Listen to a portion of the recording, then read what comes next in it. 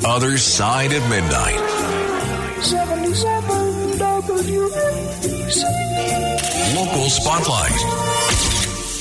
Good morrow, everyone. This is The Other Side of Midnight. I'm Frank Morano. It's Friday, TGIF. Thank God it's Friday. Thank God it's Frank. We are going to do Ask Frank Anything for the next hour, so whatever you have questions about, you could start queuing up at 1-800-848-WABC. That's 1-800-848-9222. Make them good. We'll have some prizes to give away to whomever comes up with the best question. Now, a lot of you may remember Michael Henry, the Republican that ran for New York State Attorney General last year and put up a strong showing in the race for Attorney General against Letitia James. The incumbent, Letitia James, was a strong favorite, and she did win re-election, but Henry captured a better-than-expected 46% of the vote in a state which is heavily Democratic, New York. A lot of his campaign dealt with a stricter bail law, and he had the backing of a number of police unions. Well, now, in a letter to the 62 Republican county chairpeople, he says that he wants to be the new New York State Republican chairman, and this is a position that is currently occupied by Nick Langworthy, but Langworthy gave it up, or he's giving it up, so that he can serve in Congress. There are a number of other people running to be state chairman as well. Rockland County Republican Chairman Lawrence Garvey, former Hudson Valley Assemblyman and congressional candidate Colin Schmidt, upstate Assemblyman Chris Tague. I have to tell you, I've said this before, but I'm going to repeat it. The person that I think the GOP should look to, and no disrespect to any of these people, but the person that I think the Republicans should look to is former Republican Congressman Dan Donovan. I think he's the right kind of a persona. I think he is a very good face for the party. I think he's a very good spokesman for the party. He's run for statewide office. He's been in Congress. He's been a DA, and so much of the GOP platform these days is tied to law enforcement. That's my pick. He hasn't expressed any interest in the job, but that's who, if I were getting to decide, that's who I would push for. And I hope a lot of Republican leaders around the state will consider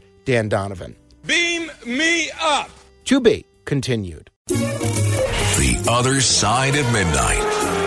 77 WABC. Local Spotlight.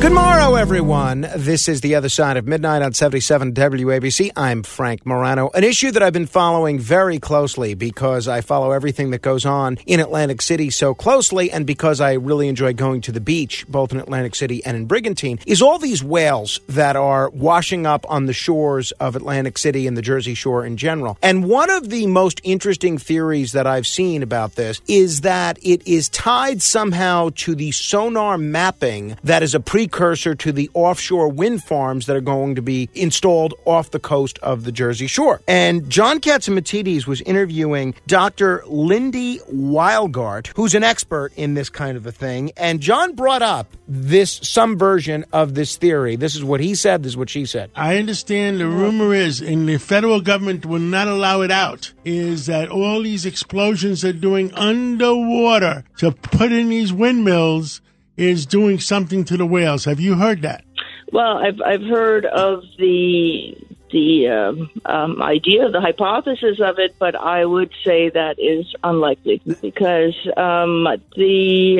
first of all, there's no evidence of that. I have to tell you, there's a lot of really reputable people that disagree with her, and I was a little turned off at how quickly she dismissed even the possibility of this. And I texted John about this and told him I'm hearing from a lot of experts that are saying the exact opposite. Hey, thank you. We just got some news from Frank Morano. Yeah. Because he did interview a few people last night. He says this woman on the whales is way off. No one. So I don't know what the truth is, but I think this is a really big problem, and we need to look at all possibilities, not just shut them down because it might lead to an inconvenient truth. And I hope the federal government considers a pause on the sonar mapping for these offshore wind farms. Beam me up. To be continued. The Other Side of Midnight. 77 WABC. Local Spotlight.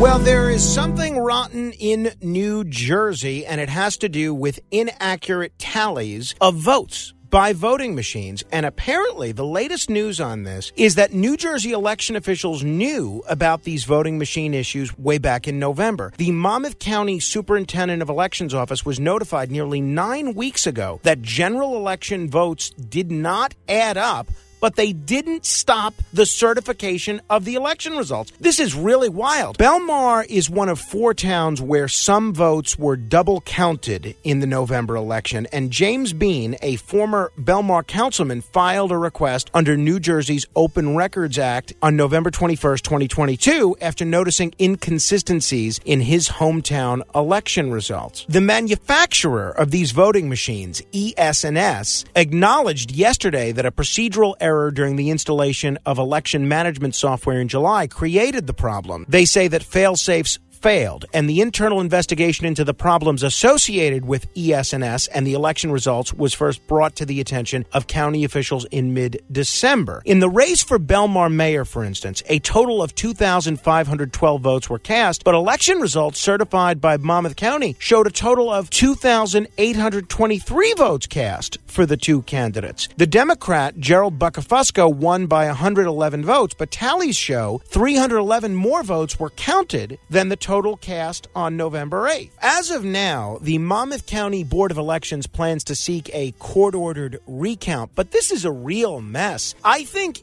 ES&S, if I were running elections in New Jersey or any other state, I would think twice before using voting machines that they manufactured. And I don't know how the Monmouth County Board of Elections could have known about this in November, and yet we're just hearing about this now. Something is rotten in New Jersey. Beam me up. To be continued. The Other Side at Midnight. 77 WABC. Local Spotlight.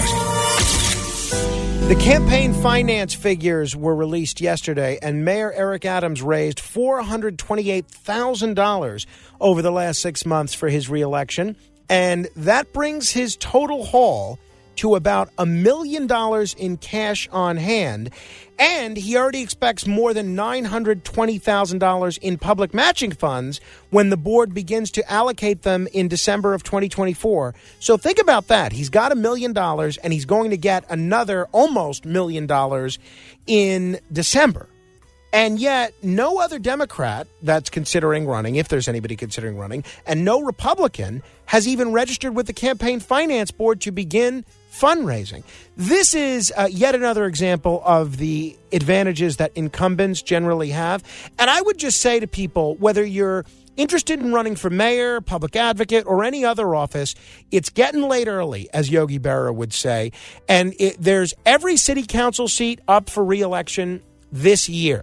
And I would encourage you to think about running, but also if you're interested in running for mayor, and I know people like Greg Kelly have talked about running, some people talk with Curtis Lewa about running from time to time, get started in terms of fundraising, because the mayor already has a significant advantage. And this goes for Democrats, Republicans, and independents. It seems a shame that the incumbents have so much of an advantage in terms of free mail, in terms of media, in terms of name recognition, and to allow them to get off to this much of a head start is a real shame. So if you're thinking about running for office this year, next year, or in 2025, start raising money. Get started now.